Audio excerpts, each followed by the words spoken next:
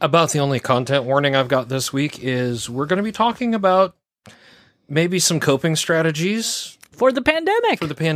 And if you cannot hear anything about the pandemic, we understand completely. Totally. But if you want to hear other people stressed out about it and talking about it and how we're dealing with it, come on aboard. Stay tuned.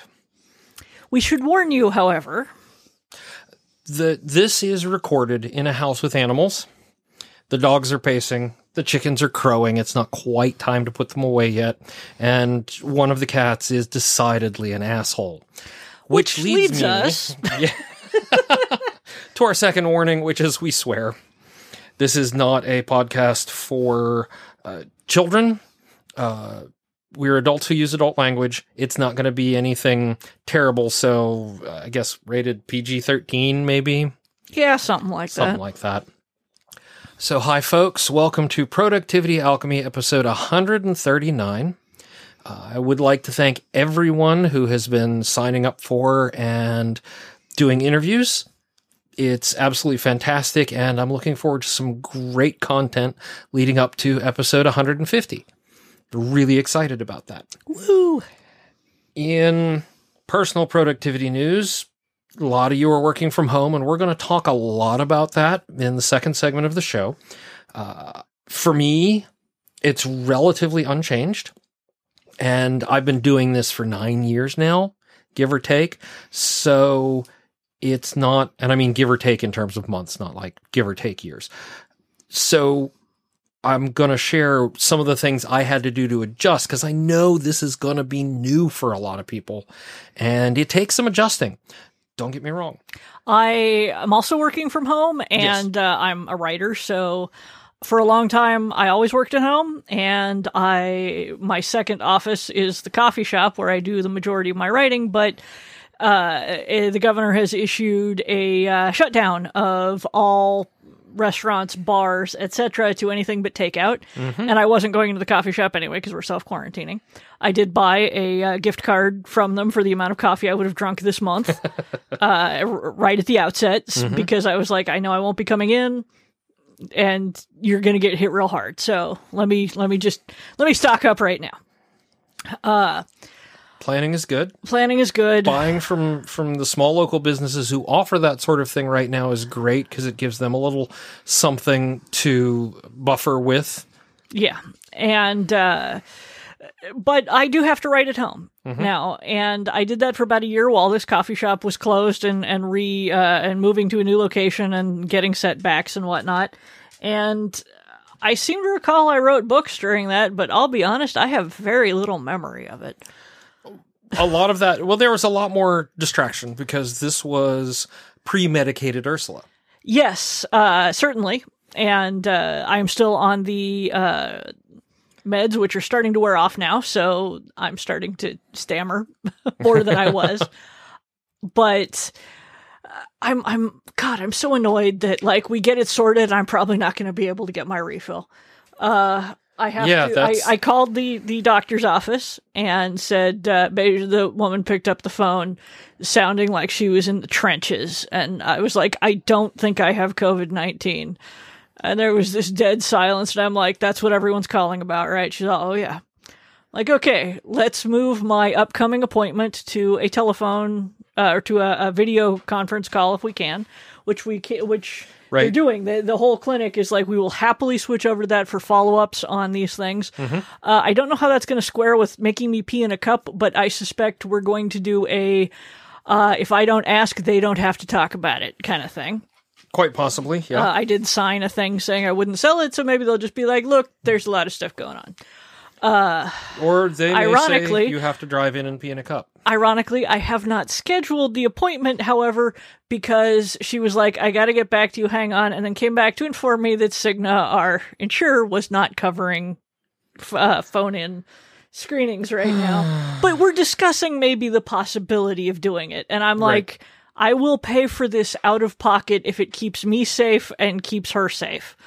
And she was like, let me go find out how much that would be. And now we're just kind of waiting. So it's all very stupid, but I am willing to take the hit if I mean, God, this country. But I know. I don't want to go into a doctor's office, which is like the worst possible place to go during a pandemic. And these poor souls are going to be working, left, right, and center. I'm hoping that, by the time I need my meds refilled, my doctor is not somewhere in a hospital slapping people under respirators and praying. So, and if she is, I've lived like this for 42 years. I can live longer. It's not a big deal. I'll just be like, God damn it. Yeah. Because the meds are still working great. Oh, yeah. Yeah. Oh, yeah. So, but yeah, working at home. And the other thing about working is that now I just sit down and I make my word count in between an hour and 45 minutes. Yeah. And you can keep going if you want, or you can go do other things. Yeah, usually I haven't been like, I'll get, 1,000 or I'll finish the scene, get up to 1,200, and then I'll be like, okay, that's where it is. And then go off and I've been doing a lot of gardening. Mm-hmm. And well, that's it's good. Spring and our neighbors are far away, so spending time outside is not a big deal. Yes. And I gotta say, I always kind of wanted to spend the spring at home with the garden, which I very rarely get to do. I'm always traveling or whatever.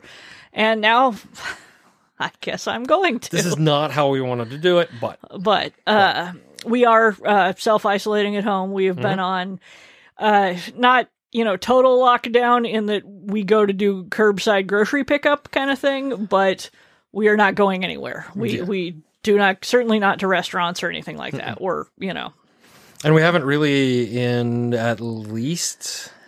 I think it's been...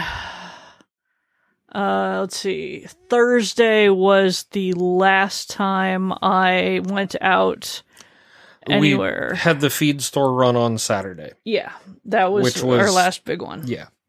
And so now, of course, like everyone else, we're doing all of the math from every time we've been out in public and calculating, okay, 5 days is the median, 11.5 days, 97% of people will have it. Okay, maybe non-anxious people don't do this, but that's the math I run in my head all the time. Right. Are you doing that? No, not really. Yeah, well... But I don't have the anxiousness or the anxiety, and I go outside and stand with my chickens. And it's very hard to be anxious about anything when you're standing outside with your chickens. Or, as I was doing this morning, running around chasing a pair of errant chickens, which is, that was covered in a thread on my Twitter. On your Twitter. Yes, it is worth seeing the thread. You'll probably have to scroll back a few days of, it has photos.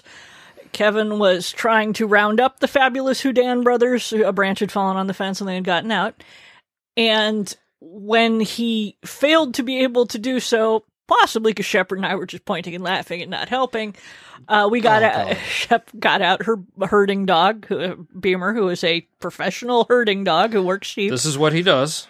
And he started trying to work the chickens, and that would have gone better, except that the Houdan brothers do not respond like chickens. No, they really don't. Because they can't see him. The breed has such fabulous head plumage. It's so fabulous. That they can't see the dog behind them. And then the one would look over their shoulder and go, "Oh my God, a dog!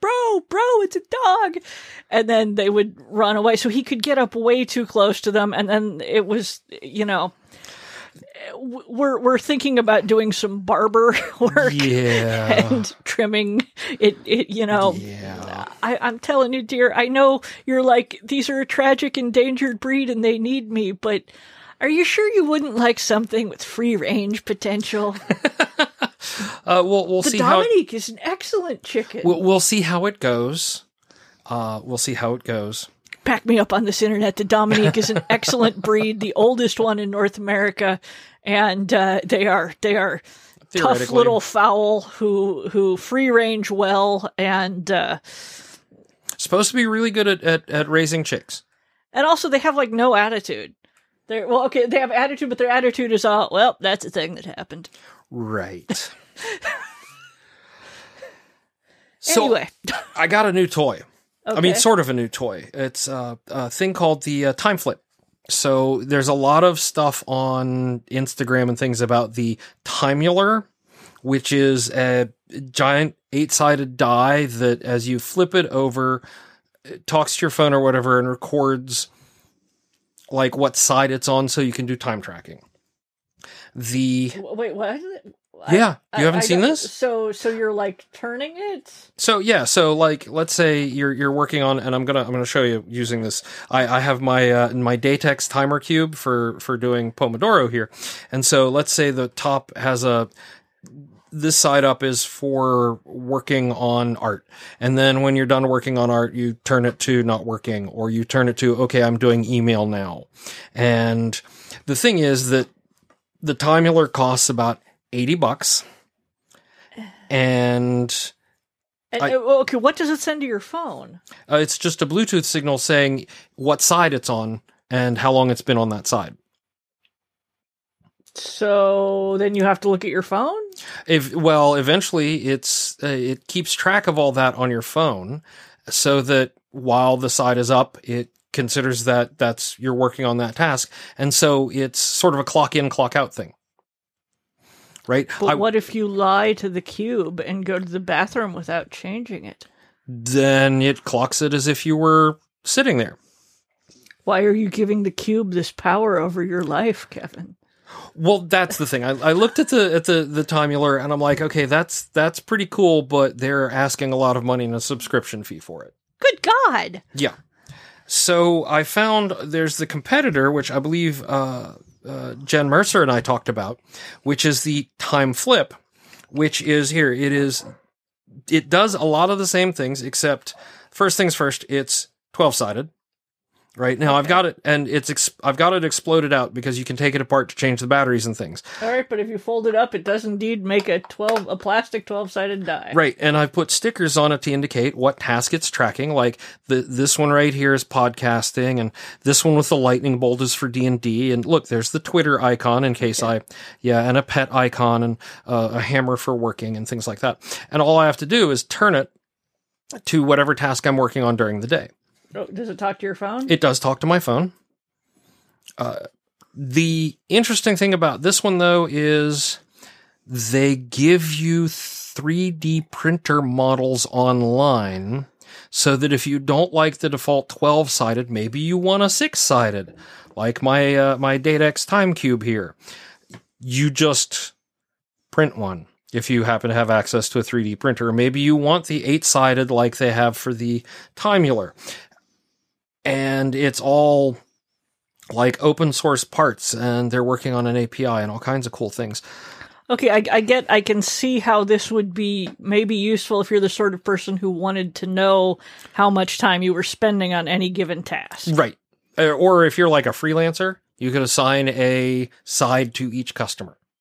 Oh, and be like, oh, it looks like I did spend 3 hours on that. Right. Okay, exactly. And that's what it is, because some people... I'm not saying I necessarily need this, but, for some people, it's helpful to know what you're doing, when, and how much time you're spending on tasks. I remember, as you know, Internet, I am a big fan of the app Wunderlist, which is now going away. May have already gone. And I went to Todoist, or not Todoist, To-Do List, Microsoft To-Do List. Microsoft To-Do. Yeah, that thing. It's a to-do list, which is more or less identical in every possible way to Wunderlist, except slightly uglier.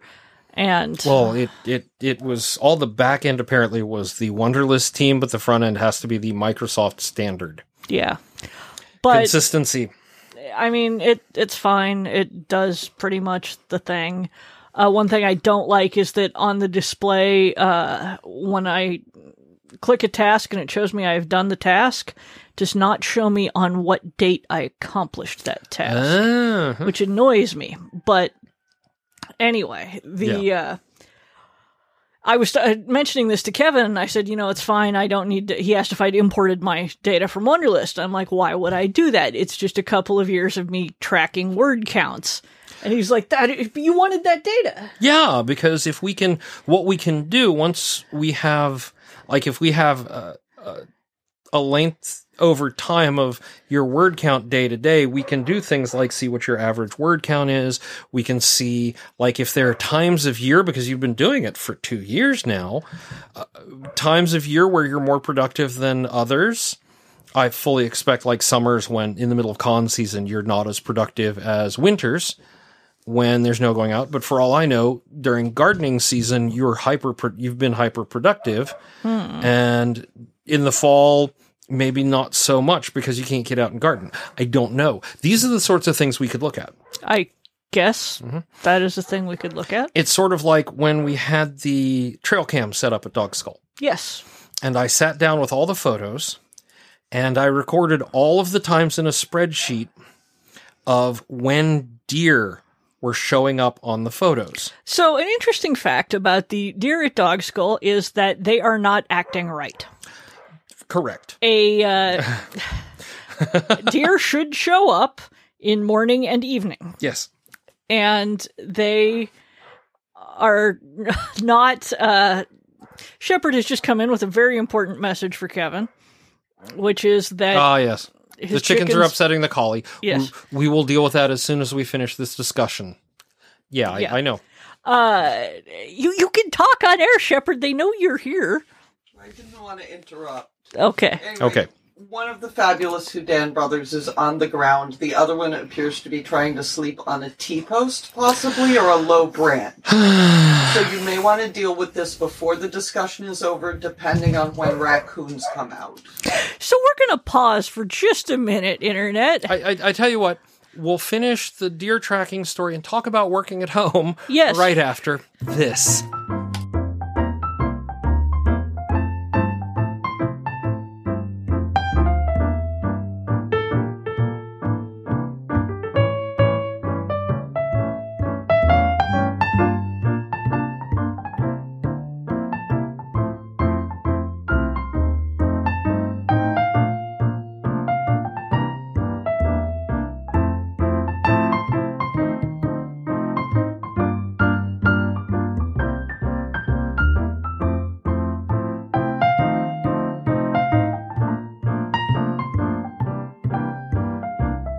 And we are back.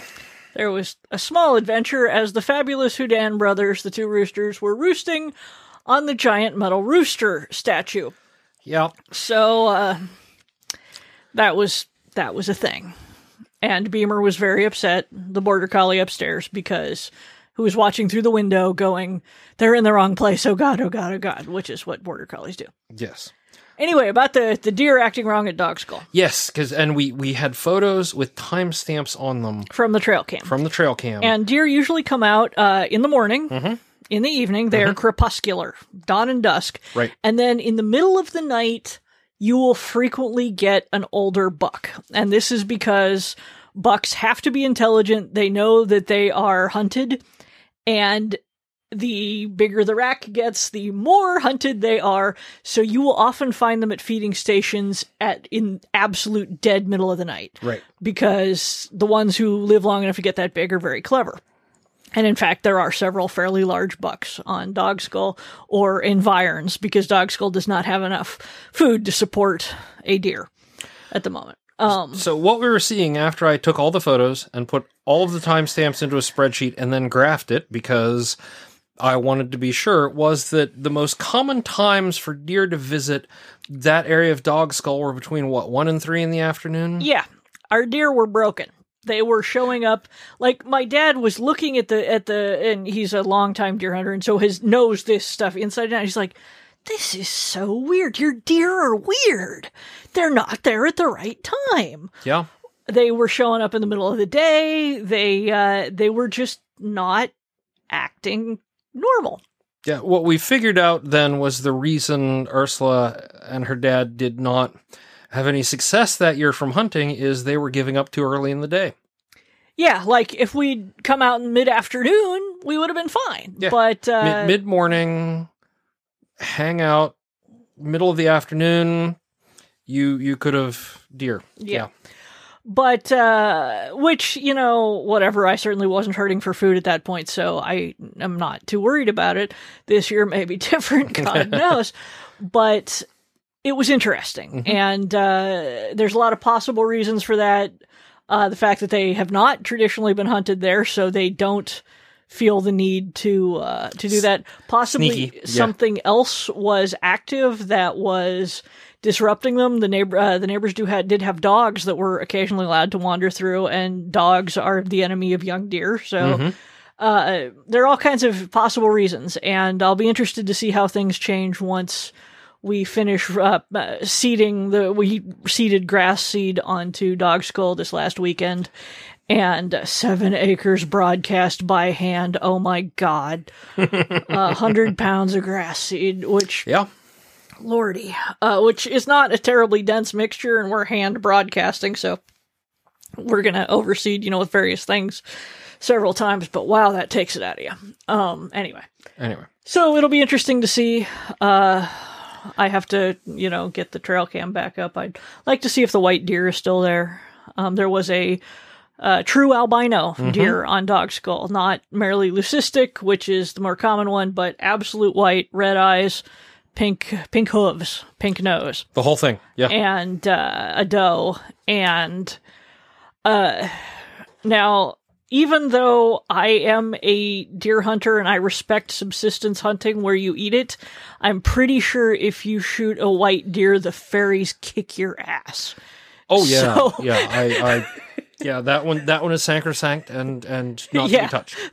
And my dad was like, "Oh my God, no! Do you think, man, could we trap it somehow and get it to a preserve or something? Because it'll stand out like a sore thumb." But such things are always super stressful for the animal, and frankly, albinos don't necessarily live that long in the wild. They get terrible sunburn and often skin cancer, but.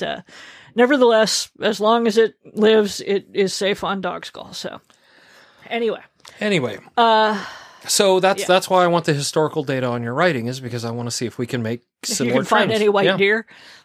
As it were, yeah. Yeah, well, sure. I don't know. And so that sort of brings us to the interesting subject of working from home. Yes. So we have 2 topics to tackle. We have working from home and not freaking the fuck out when the world is collapsing. So, and at this point, they kind of go hand in hand. Since a lot of us who are able to work at home are working at home, and those of you who can't, and we know you are out there because you're in one of the industries where you can't work from home, your boss won't let you, you don't have paid sick leave, we know some of you are heroes and some of you are suffering unduly under capitalism's yoke, and we feel you, man. Yeah. I wish the world was different. So the first thing you have to understand about working from home is it is a hard adjustment. It is not an easy adjustment to go from working an office job to working from home. And the first time I was working from home, way back in the dark ages of 1999 and 2000, the before times, we were so young. It was a big adjustment. It really was, because you're used to, maybe you have a home office or a space where your home computer sits, and maybe that's where you play games and check your email, and you're not in a work mindset. There's going to be a lot of talk. There's going to be a lot of talk, and continues to be a lot of talk about, make sure you have your laptop set up. Make sure you have a space appropriate for working, or at least you have a space where you can dedicate to working. And all of that is very important. A couple of things they don't talk about. Of course, that assumes you have enough space to be able to do that. Right. You're in a studio apartment with 2 kids, Godspeed. Exactly. Especially with, schools being out and daycares closed and things like that. We are kind of off the map in that regard. Yeah. But a couple of the things that they don't, and they'll talk about, make sure you don't have, try to set it up with fewer distractions. Honestly, one of the things I found was that fighting distractions cost me more time. Can you give a specific example? Laundry has been my big one. I will often sit there and go, well, I need to do the laundry. No, I have to get this other thing done. But then I'm kind of thinking about how the laundry needs to be done. Oh, hi, Beamer. I will put off taking the dogs out. Speaking of the devils. Yes, because I'm trying to finish something when it would go much faster if I weren't having to say to the dogs, please be quiet, I'll be there in a minute. It would just be easier to push pause on what I'm doing, walk over. Now, it is true that research indicates that every interruption causes it takes about 15 minutes to get back in the work mindset. The problem is that in that case, you've already been interrupted. Yeah, exactly. It's not like you're going from 0 to laundry. The laundry has interrupted you. If you do it, it stops interrupting you. Yes. Yeah. The other thing about it is, as people are talking about all this setup, one of the things we did when I started my new job, since we're primarily remote, is we actually had a discussion about ergonomics. Mm-hmm. Because most desks, most chairs, office stuff, and dear God, most laptops are not designed that ergonomically. The ergonomic ones, the ones that are labeled ergonomic, tend to be a little more expensive. But what I've been finding as I've been using them more and getting older is that, the extra money spent on a good, like I use Logitech, Logi, trackballs, right? Because they're easier on my wrist than trying to do a mouse. I've been using Logitech ergonomic keyboards, and I just got their newest model last week because it's designed for standing desks too, to keep your hands in the right positions in a standing desk. It is phenomenal. The difference I have versus it's a split keyboard, so it takes a little getting used to in terms of finger positioning, but the difference in what it's doing to my hands than the prior keyboard, or trying to do the amount of typing I do on a laptop keyboard, and the amount I do is just night and day. Night and day. So much more well designed. Now, you may not be able to do that.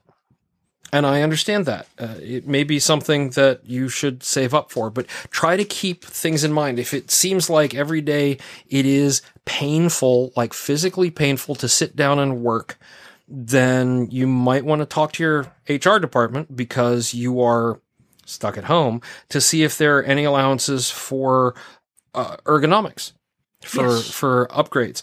We actually have an allowance at my company for work from home.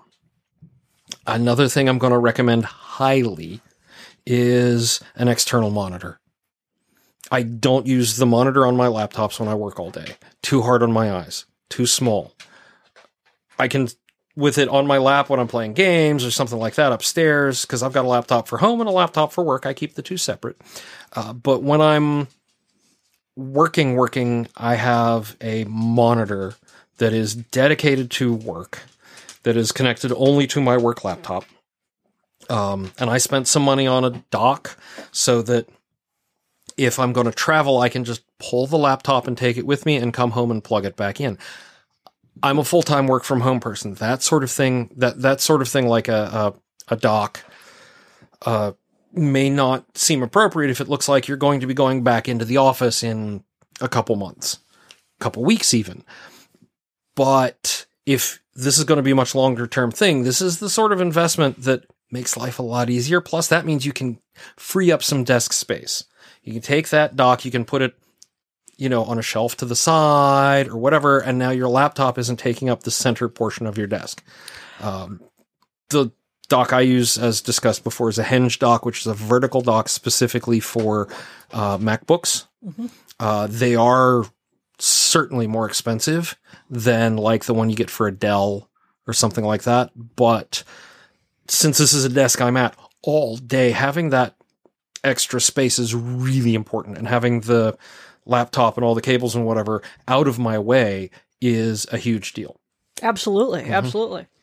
I use an external monitor for my my art machine, which I use so little these days that I'm actually going to break down my home office setup that I used to use, just because I've moved so much to working on an iPad, iPad Pro, and now I basically only use it for things that require very delicate typography and layouts. Mm-hmm.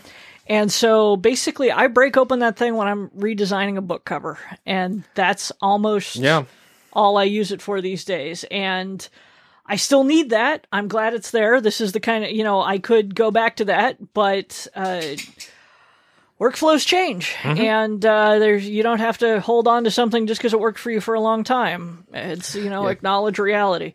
As with anything we talk about, take what works for you and toss the rest. Yes, this is not a magic bullet. These are sort of advice topics.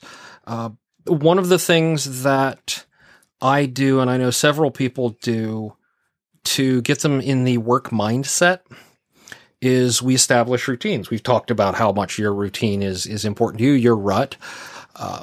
What I do is, I get up in the morning like I was going into an office. I take my shower. I get dressed. I am not going to be showing up online in my pajamas. We will point out for this that Kevin does have to take part in video calls. Right. Now, it wouldn't matter. All they see is basically from like my gut up. So But if that I'm said, he presentable from there. frequently has to run outside to the chickens, so it's just as well he has shoes on. But the whole thing is that because I was an office worker for most of my career prior to this, that whole routine in the morning gets it's part of my wake up. It's a ritual that gets my brain into that, I am now going to work space. There are lots of people who will swear, you have to put on pants every day to work at home. If you are a person that works for, great. Yep. I personally can write perfectly well wearing my fuzzy pink Batman pajama bottoms, and in fact did so today. See also why we don't do video with this show. Well, that and being a woman on the internet means that I really don't want to be called fat that much. So that's fair. That's fair. Yeah. Also, there's not really a good spot for this rant, so I'm just going to shoehorn it in right here. Do it. God damn, I am so pissed for all of my disabled friends who have been like, can I work from home, and being told it is too difficult to accommodate. And now all of a sudden, all of these fucking companies can suddenly manage to have 99% of the workforce working from home, and oh, look, it wasn't that hard after all, you assholes. And there's a lot to be said for that. The company I work for is much more accommodating. Yes, yours is fine. I'm not yelling at yours, but yeah. Because we started with we were distributed from the beginning, which meant we already had all of those accommodations in place. Right. The truth is a lot of companies are avoiding it for a couple very important reasons. And I know this because when I was interviewing last year, I would run into these same arguments. It's, after 6 months, you'll be able to work from home one day a month or one day a week. And I'm like, that's not work from home. That's not remote work. We're throwing you a bone and we don't trust you to get your job done if we can't see you. And that is, frankly, prior to now, the biggest leap in office work that has to be done. And that is that they have to trust that their employees will continue to work when they are at home and supposed to be working. And the fact is, they don't trust you any more than they ever did. It's just now they don't trust you not to get them sick more. Yeah, and there's software out there, not gonna lie, that is perfectly capable of watching what is going on your work-issued laptop while you are home and reporting back and letting them peek, like live or delayed, at what you were doing at home. There's a whole industry around monitoring your employees to make sure they are working. And squicks me out. Not abusing. Yeah, no, totally squicks me out. I don't have it. Yeah. I know how to trace and detect the firewall, things like that. But this is a thing that happens. This is the other reason I say you have a work machine and you have a home machine. And I realize this is not a financial reality for a lot of people, but let me be blunt. If you're working from home and you use your work computer to view porn, they will fire you. Yes. There, no and ifs or buts. That is a misuse of company property. It sucks. And I know there are a lot of people who, like, their only computer is their work computer. If you can, buy a Chromebook. They're under $100. You can get them for under $150 and use that for personal stuff. Try your best not to mix personal and work on your computers, because it will come back to haunt you or bite you. Yes. Yeah. And the temptation is there, and it is really hard sometimes. You're going to have days where you just can't focus just like you do it in an office. The only difference between an office and at home is that at home you can walk away from your work computer and maybe take 5 minutes of private time. I'm sure he's just talking about doing the laundry internet. Yes. No, there was a Mitchell and Webb sketch. You remember the show Mitchell and Webb Look? I don't think so. And one guy's talking about how he's just gone freelance and working from home, and there's another guy who's been doing it for a while, and their wives are like, "Oh, well, maybe you can give him some tips." And the wives walk away to get drinks. And he's like, "Yeah, no, I'm happy to help." He's like, "How the hell do you stop wanking all the time?" And he's like, "You have to pace yourself. It's distracting." And they go through this whole thing, okay. Maybe a little more than PG-13 this time, guys. Yeah. Gang, sorry. But, I mean, so there's this whole thing about, well, maybe you reward yourself. You've just finished a segment on a customer's project. Maybe then you go off and you have it, and we are not suggesting No. that you reward your successes with wanking, but on the other hand, just whatever you do in your spare time is your business. Just make sure your company doesn't know about it. And also, I would prefer not to ever know about it either. Thank you. So I shouldn't tell you that when I interviewed Peggy. Oh, God. Of course it would be Peggy. 3. Yeah. It was like, weed and wanking. All right. Yeah. But Peggy has a well-defined workflow, and that may have... wanking and workflow. I'm working on getting an update from Peggy. Good. Now that she has moved from Seattle to New Orleans and has changed some workflow, so we'll see how that goes. But the point is that, again, you're going to have to manage your time differently. Yes. And it is not easy. It is easy to get distracted. Like, okay, Kevin's example of going and doing the laundry, if you just go and do the laundry, fine. If, while you're doing the laundry, you realize you need to take the trash out and also you haven't wiped down the sinks, you should really put the dishes away, it can easily be 3 hours later. Right. Set a timer. Yes. So that okay, I'm taking a break. Tell your coworkers, I need to take a quick break. I'll be back in 15 minutes or whatever. I'm going to go make a coffee, or I'm going to go, set a timer, help keep yourself on track and get that. I work with a very flexible group. So if I end up working like tomorrow, I'm on call, for the new environment that I helped deploy and that is now beta availability, but no one else is really trained to deal with it. Okay, fine. I'm going to be on call on and off for the next 2 or 3 weeks. The idea, though, is that I don't have to really be working until on-call starts, and I'm not done until it finishes that day. Okay, fine. We're a little more flexible. If you've got clock-watching bosses or something like that, it's going to be different. Oh, yeah. Very different. The other thing is communicate. Over-communicate in this case. By now, almost every workplace has some chat service or some video conferencing service. Stay connected with your coworkers unless you absolutely hate them. And even then, stay connected with them to the same levels you were in the office, even if most of it was walking by to the coffee and saying, "Fuck you, Bob," and walking back. It is totally fine to set up a Slack channel just so that you can walk in and text, "Fuck you, Bob." And there are robots to help you. Maybe you don't know your coworkers. Maybe this is you could tell a robot on a schedule to say, "Fuck you, Bob." No. There's a couple... scratch that. There's a couple bots for Slack and related services that allow you to set up a time to have a virtual coffee with a coworker. And Slack has built-in calling now. Zoom is one of the bigger solutions now for doing face-to-face chats.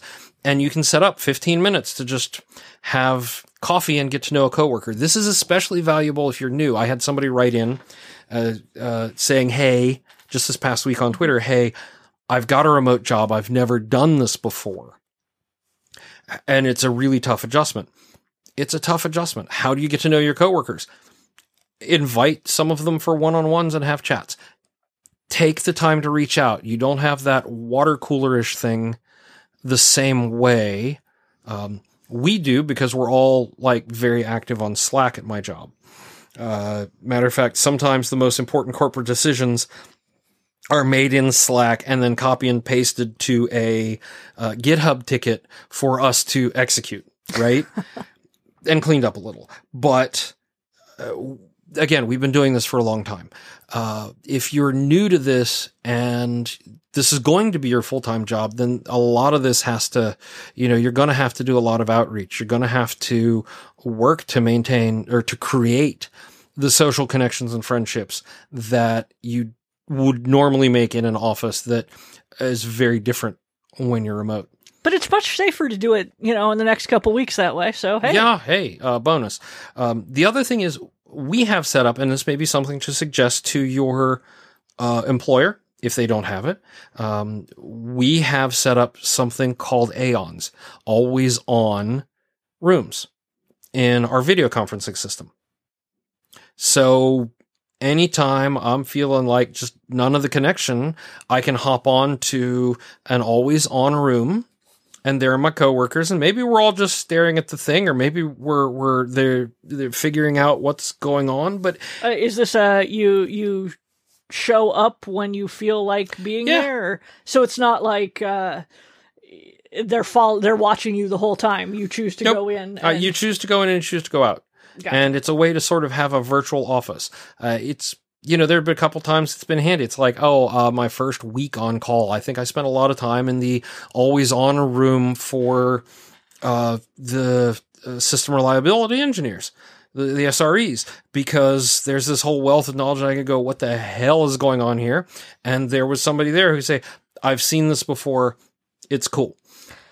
That sort of thing actually sounds like it might be good for like writers and artists who are particularly tech-minded, who are starting to feel the press of isolation. Not that, writers and artists are sort of used to working that, but if you have a day job most of the time and now you don't, and you're freaked out and want to talk to other people and maybe also get some like encouragement on writing, people, do like word wars where they're like, all right, I'm going to go write 2,000 words. Yeah, so am I. All right, let's go. Yeah. Things, something like that might be helpful.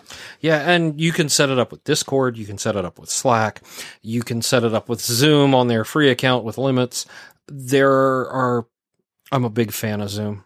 And there's one I just learned about called Blue Jeans that we use for opensource.com for our correspondence chat every week. These are all things that are out there that are accessible for you to be able to utilize. And maybe your company will just be like, no, we're not going to pay to set that up. Great. Maybe you take your coworkers and you say, let's just all go hang out in this one video channel, right? Or something like that, because you've got to maintain those human connections. And if God forbid you're single and you're used to living alone, and your primary social outlet has been going to your job, then this is going to be a system shock. Oh, yeah. Or if this is your first remote job and suddenly you find out that you are home alone in front of the screen, this is a system shock. And it takes a lot of work.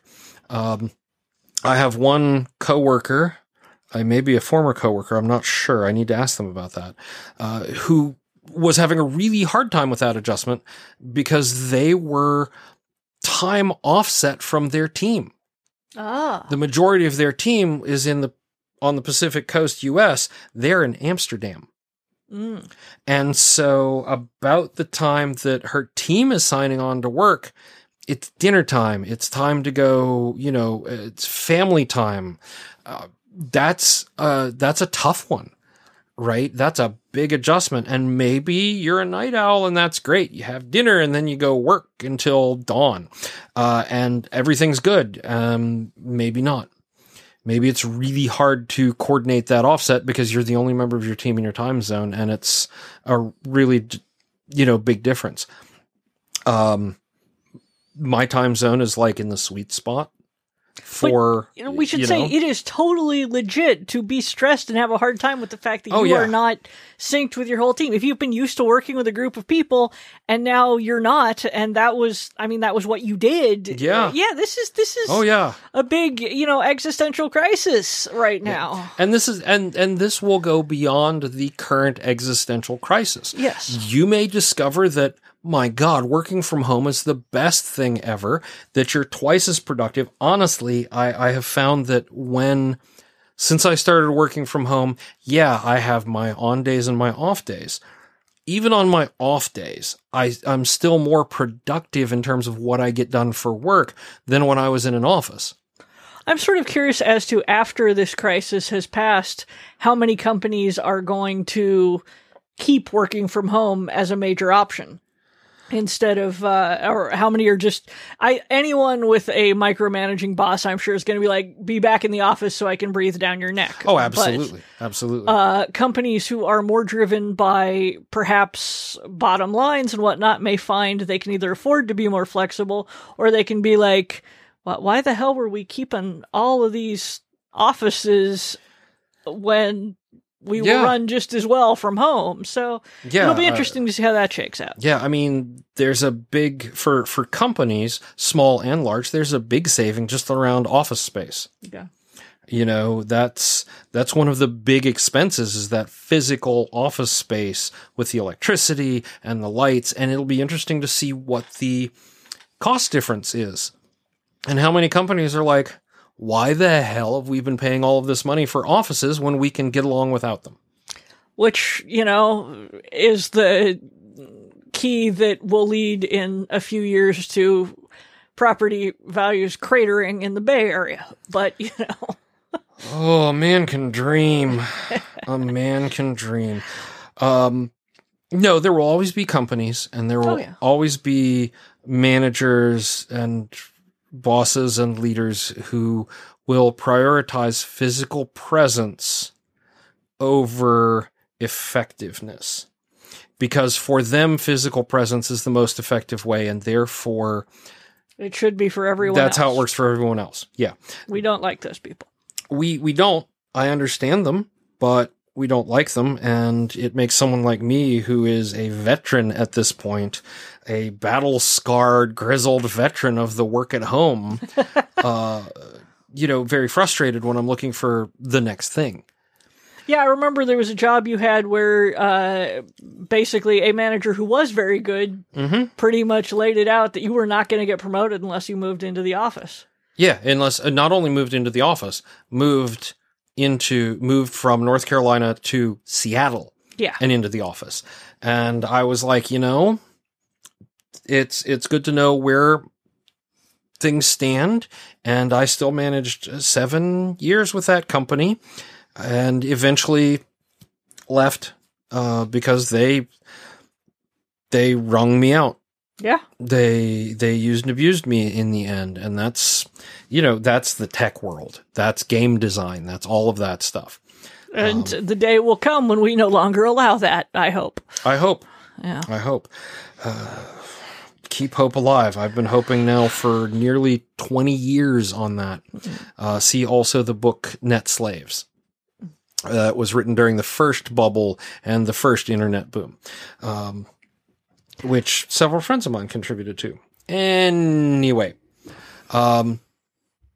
So I hope this is helpful. The big things to keep in mind, and I know it's a little broken record, is set up the workspace that works for you. Take advantage of any company reimbursement policies for equipment. Yes. Especially if you can say this is an ergonomic thing. Ergonomic is one of those magic words that unlocks money. And they may have special things for the ergonomics that you can only buy a certain type of keyboard. Man, that keyboard, having an ergonomic keyboard can make the difference between work is torturous on your arms and work is its standard level of torturous because it's work. Try to set up to be, I'm not going to say distraction free, but to lessen distractions. And I know the hardest thing right now is for parents. If your kids are at home, honestly, okay, we should probably leave this to the pandemic portion, coping with the pandemic portion. Yes. Yeah. But I mean, that's what we're kind of edging up to, is coping with the pandemic, because now we've got our workspace.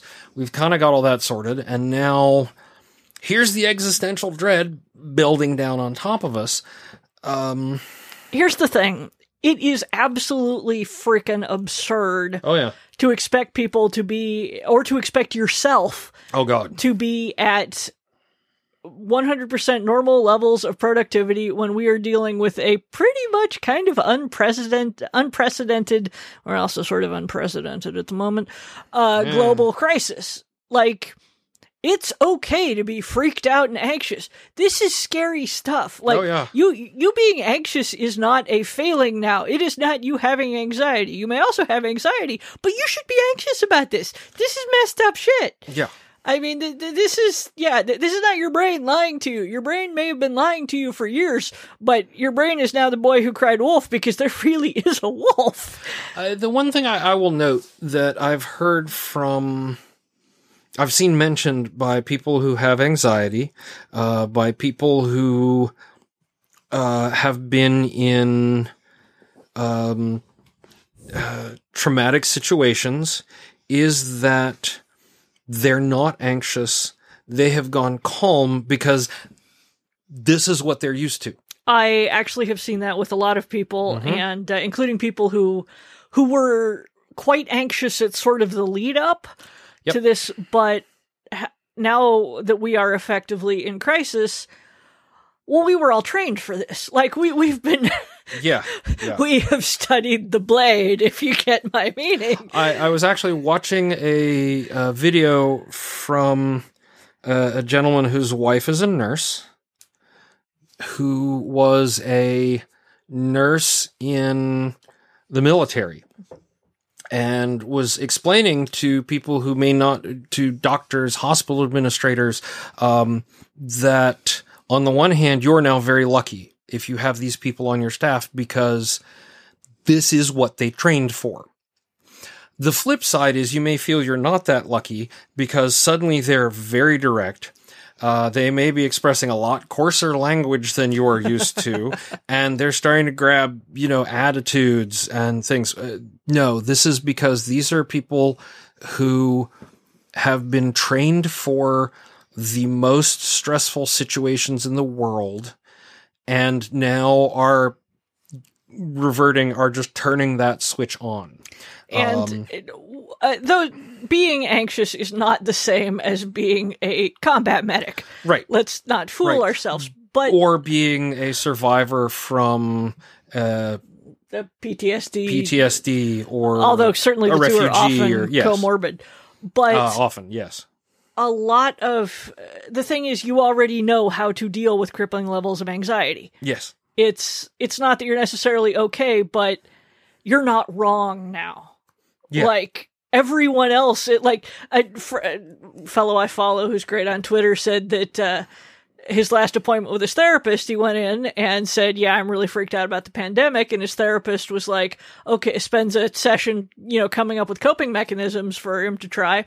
And then a week later is like, okay, all of our appointments are now over telephone. And he's like, I kind of feel like I won. Right. Now, this is not to say that if you are an anxious person who is super anxious now and having a meltdown, you're not being anxious wrong. I am not going, on top of everything else, you have failed at anxiety. Wow, that would just be a kick in the teeth, wouldn't it? How? Yeah, no. No, it is totally possible that this is not the sort of scenario your brain has been trying for, and thus it's like, scream and run in circles. And that's okay. It is okay to be anxious right now. Even if you're not normally an anxious person, it's welcome. Come, pull up a chair. Yeah. Welcome to our world. It is completely bonkers to think that you are going to be as productive as you are in normal situations during a time of global crisis. Batshit insane that you're going to be normally productive. Yeah. I realize a lot of people don't have a choice. That's the problem, that a number of freelancers who don't get paid unless they produce work are real sunk now because you're just as freaked out, but you still have to produce the work so you can eat. Yep. Or people who are newly working at home and or have managed to work at home, and their company's going to be like, why isn't this just as good as when you're in the office? Maybe working at home has failed for you, and you should come back in even if you'll get the COVID-19 and die. No, they can't. Well, they can't, right? Yeah, they can't right now. Right, but right now, yeah. You're getting hit with a double whammy here. There's the adjustment from working from home, and there's the oh god global crisis. Yep. It's okay. Like your employers maybe, have unreasonable demands, but we here on Productivity Alchemy want to say, if you want to like curl in fetal position for a day and eat potato chips and play Dragon Age Inquisition and cry, I think that's a very healthy coping mechanism right now. Absolutely. That's probably, it's very safe. It keeps you home. You're not exposed to anyone else. You're eating. And, knock yourself out. And, it's harder to treat it as a sick day. And I'm going to tell you right now, if you have a boss who's like, but you can continue to work because you're home, even if you're sick, your boss needs to have a kick in the pants because sick is still sick. Work from home is still work, and working while sick does not, even if it's like an allergy attack, it is better for you to take the day off for an allergy attack, or maybe you're saying it's spring here in the Northern Hemisphere, so maybe your allergy attack is it's a panic allergy. You don't have to tell them it's a panic allergy. You can just say, I'm having a really bad allergy day. I'm going to take the day and rest just in case. Everybody's going to be like, yes, just in case. That said, this only works if you're working for a company who is being nice about sick days right now and not one of the ones that's being assholes, which far too many of them are. The number of large companies who will not give their workers paid time off or paid sick leave is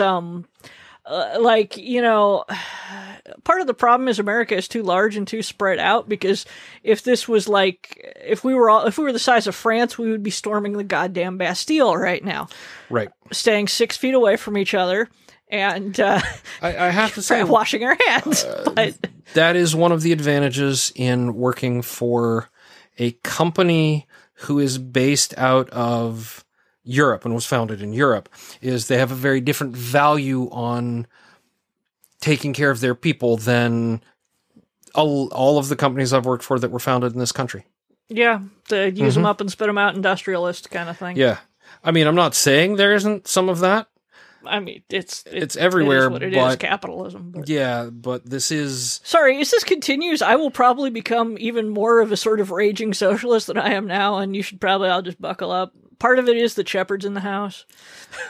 Yes, but I think that's sort of the thing right now. It's, you've got to adjust to working from home, and you've got the stress of, quite frankly, the world is actually kind of on fire right now. And so that's scary. That you shouldn't have, I mean, people, God, the British. I love the British in many ways, but the ones trying to do the stiff upper lip, we didn't close for the Blitz. Well, the Blitz wasn't contagious, asshole. And also, I'm willing to bet that a great many people during the Blitz laid in fetal position and cried and ate potato crisps, but they just didn't tell each other about it. Yeah.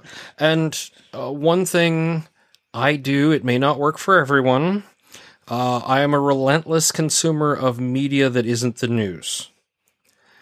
I listen to music. I have a screen dedicated for a Fire TV that maybe I will just put cartoons on. Something that can be up there that is not... but I don't have ADD, so for me, a soundtrack isn't a problem. Apparently, a soundtrack has been a problem for you in the past. Yes, have you ever noticed that when we're talking in the car, if I need to concentrate, I turn down the radio? Yeah. Yeah. I said that to the therapist doing the screening, and she like looked at me and made a check mark, so I don't even know what the hell that meant. Yeah. I just turned down the volume enough to be able to hear the other person. I can continue to listen to the radio and talk to someone at the same time. I like I like the sound of a coffee shop because there is just enough going on that I don't have to, that is not my problem, and I don't have to acknowledge it or necessarily sort of consume it mentally the way I do music. Yep. And whereas occasionally something, particularly because the coffee shop I go to is a den of freakishness, occasionally something will just come up and, the woman will stomp in and claim all the Welsh are vampires or something. And there are apps, and I've talked about them before, with ambient noise that will do coffee shop ambient noise or nature ambient noise. A really good one if you're a writer, incidentally, video game soundtracks. Can be, yeah. Because they are designed basically to not distract you from what you are doing in the main action, but they can still have some kind of epic moments and whatnot. I was going to say the problem is if it's a video game you've played, like a Final Fantasy game, that have like the boss fight theme. Okay, the boss fights are always tricky. Yeah, and it's but like the Super Mario soundtrack going on. If that's your thing. Breath of the Wild is pretty good. Breath of the Wild, yeah. There's a whole subgenre of nothing but video game music in different orchestrations. I think it's the Baltimore Game Symphony Orchestra. I'll look it up. A friend of ours, or a friend of mine, I don't know if you know them, our friend Will's co-editor on the one blog, Z, is a member of a symphony orchestra that does nothing but game soundtracks symphonically, and said that it was the most appearing at the game convention that I staff was the most fascinating thing ever, because people came in and sat down and listened because this was what they were there for. The game music thing is huge right now, and there's so many different things. Find the thing that works for you. For me, it also depends on my mood. Maybe when I'm on call, it is all metal all the time. And the type of metal is usually determined by what type of day it is. If I'm in here listening to Tool while I'm hammering at the keyboard, everyone knows just to stay the fuck back, because it's been that kind of day. Yeah. My only equivalent of that is I'm breaking out the Tuvan throat singing, "The book is getting dark." Yeah. Another one is I used to write to the Lord of the Rings soundtrack, but the problem is whenever they did the Minas Morgul theme, I was like, "Ooh, ring wraiths." Yeah, but maybe you need a soundtrack. Maybe you need Spotify playlist. A Spotify playlist. There are tons of them out there. Maybe you need an ambient noise of. I would not be surprised if there was an ambient cube farm office worker thing over there, where occasionally you'll hear the cat moved just enough to hit the lock button on this keyboard, and now I have to unlock the keyboard. It won't stop recording. Oh, good. But maybe you need the occasional sound of a paper jam in the background, and or a photocopier going, or the gurgling of a water tank. Find whatever works for you. Like, we are not judging it. Nope. There was a stretch when I was feeling stressed out where I put the spa channel on in my truck, which was basically like the kind of crap that they play in the background with the sliding water noises and the chimes and the flutes when you're getting like a massage or acupuncture or something. Right. It was very restful. I appreciated it. I was like, okay, this is about what I can handle right now. And maybe you're the kind of person who can listen to podcasts. I have listened to some fantastic other people's podcasts when working. I've fallen off the habit because it's been a little more intense I can't do words because what I do, because I just wind up transcribing the podcast. I can either listen to the podcast or I can write, but I can't have two sets of words going, or one word shows up in the other. But let me just say, the truth or things you missed in history class, or God, what's that one really dark ones? Dark history. Ah, yes, dark history is yeah, and. There is a phenomenon that occurs, I think, people who are stressed out about something frequently like reading horror. And dark, it's cathartic because something terrible is happening, but it's not the terrible thing that's happening to you. And people, watch horror films. Mm-hmm. And you get the sort of cathartic release of the stress being over, and the world is not less on fire, but you had your brain released the world is not on fire anymore chemicals for a little bit. So you're like, oh, thank God. That was nice. Yeah. I will admit that, sometimes that third screen I've got up there just for media consumption is on Trauma Studios' greatest hits with bad special effects and screaming and fake blood. I'm not sure if those really count as horror or just comedy, some of them. But it's a horror that they are as popular as they are, but you know what I mean. Sometimes I just KB Spangler's the same way. Oh yeah, absolutely. We are both. I am so glad that you and KB found each other to talk about horror movies with, thereby sparing both me and her husband from having to hear about them. Well, yeah, it's yeah. And the occasional mistake, like it's towards the end of the day, I'm like, well, that looks like crap, and I put it on, and I finish typing, and it's a good thing it's the end of the day because my attention drifts, and the next thing I know, I'm eating dinner in front of this then I'm like, okay, this looks like from the title, it's absolute shit, but you need to watch this movie. Speaking of, and I did not actually start this with an intent to plug this, but my horror novel, The Twisted Ones, came out in the UK today. And oh God, yes. And this is just I barely even mentioned it on Twitter because, I mean, at this point, who the hell cares anymore, right? But you can get it if you couldn't before. And in one of those moments of irony, some of you may remember my meltdown over my last self-published book where I had sent out, I thought that I had updated the file at Amazon and instead the pre-proof one went out.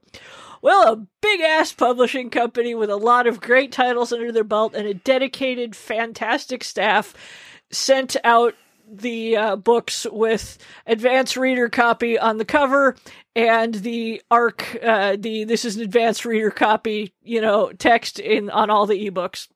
And I just laughed because, the fact that they made that mistake too, I found hilarious. I wrote to I'm like, hey, this is a problem.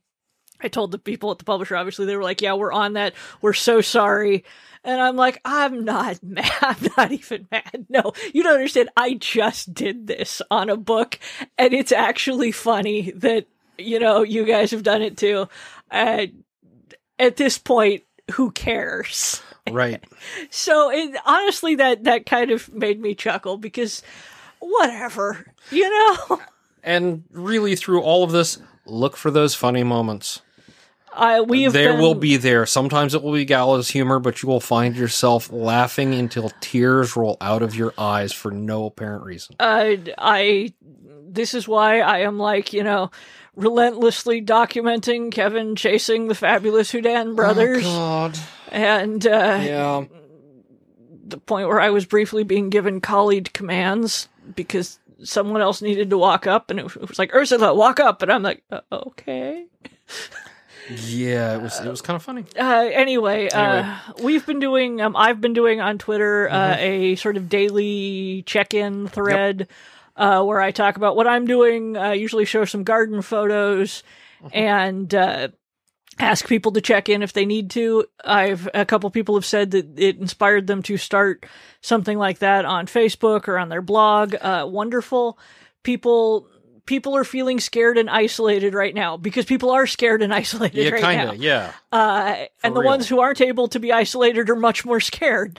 So it's, if you have the ability, make a space where people can check in virtually. If you don't have that ability, it's okay to check in on those threads and someone else and,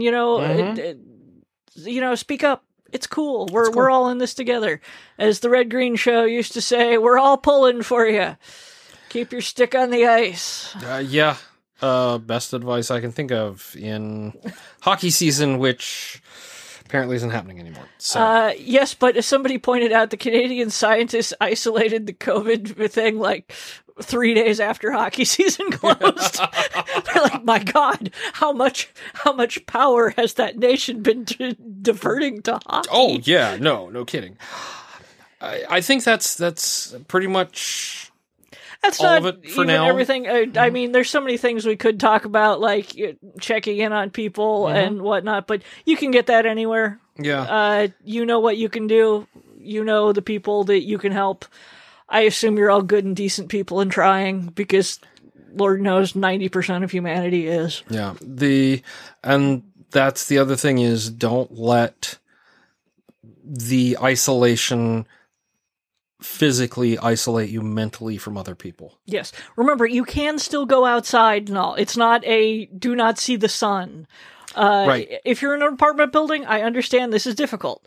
Yeah. But if you have the capacity, go out in the yard, wave to your neighbor, or go out in the yard, wave to the trees. If you're in an apartment building, open a damn window. Even if you have to lock all the cats or dogs or whatever out of the room. Unless you're at street level. Unless you're at street level. And even then. And just stick your head out and breathe. Yeah, it's incredibly important. And people go nuts in solitary confinement for a reason. And we're all doing this to ourselves now. And so if you're, take care of yourself. This long-term isolation from other people, even if you're an introvert and think, this is wonderful, I can finally introvert. Right. This will start to wear on you. It will. And so use all of the technology you have available to you, phone calls, text messages, whatever, to get that human contact. Yeah. It's huge and important.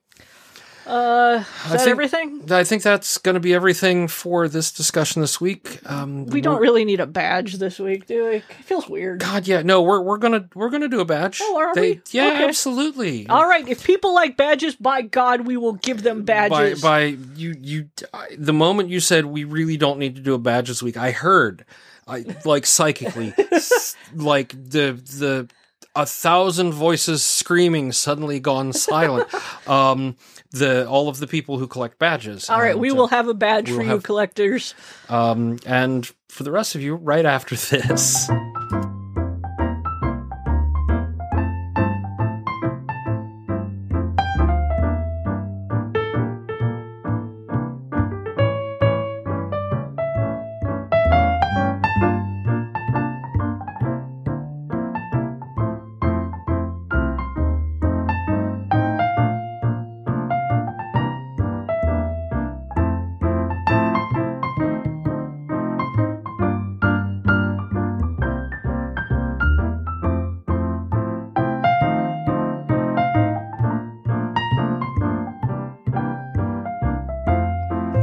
And we are back. I want to thank everybody for putting up with our discussion this week. I realize it's a tough one, but I hope it's helpful. So please feel free to write in. We have a comment form on the website. You can email me directly, kevin@sunny.com. That's also linked on the website. And when you go to the website, you can claim your badge for this episode. I have been duly chastened for... Really, I'm like, I know there are several of you out there who are just gung-ho about the badge collecting, and not having a badge there would be screaming on Twitter, and I know that. So Our badge code this week is remote work. You can find out more about the badges we issue and open badges in general and how to get them at productivityalchemy.com. And that's also where you can claim them. I am starting to try to figure out what I'm going to do with Credly stopping their free program later this year. Because I can't afford what they're going to charge. So we're Right. I'm figuring it out, folks. Don't worry. You're not going to lose badges. That is abundantly clear. And I don't want anyone to think that you're going to have to re-enter codes. They're there. They're safe. We just got to figure out somewhere else to store them. So there's that. Normally we put in a plug here about how to support the podcast financially, but honestly, we're doing fine. A lot of artists and whatnot are who depend on conventions and whatnot to sell art are now completely screwed. Yep. That was a big chunk of their income, and these things have all been canceled. So if there's a piece of art you're looking to buy, this is probably a great time to do it. And if there isn't, then tip your delivery driver really well. Yeah, absolutely. The other thing is your local food banks are going to be hit really hard. They are. So, and they're going to need the financial help because aside from the increase that's going to happen as people are unable to work, there's also going to be increased expenses as some things maybe become harder to get. So, and they're gonna donations will will dry up because people are out of work. So right. It's a good place to send money. With food banks, it is always best to send money if you can. They can buy things in bulk. They have much more purchasing power than we do. They really do not actually need that can of pumpkin pie filling and pearled onions. No, they really don't. Honestly, the half day I spent working, helping package nothing but rice into 1 pound bags, 100-pound bags broken down into 1 pound bags, just to be able to package and distribute. Like beans and rice are one of their bigger things, and that's things that people are now buying and hoarding, as it were. So it's difficult. Especially with some of our rice imports probably getting hung up at the border because they're from Asian countries. So anyway, that reminds me I need to check in with Dino. So good place to send money is food banks, artists, and of course tip your delivery person. Please, yeah, they are. As we have learned these last few weeks, the nation actually basically depends on the postal service. Oh yeah, in order to function, and groceries. Yeah. Grocery stores. And of course, we are paying these people the lowest amount, and then it turns out they're completely essential. If people me, I'm funny, I write some fun books, but society will chug along. The people who stock the shelves at the local grocery store deserve hazard pay and possibly medals at this point. They really do. So that's it. So that's it for this week. Yep.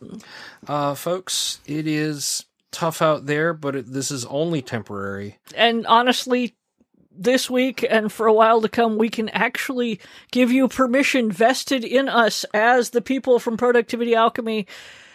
You don't have to be as productive. Woo! We'll talk to you next week.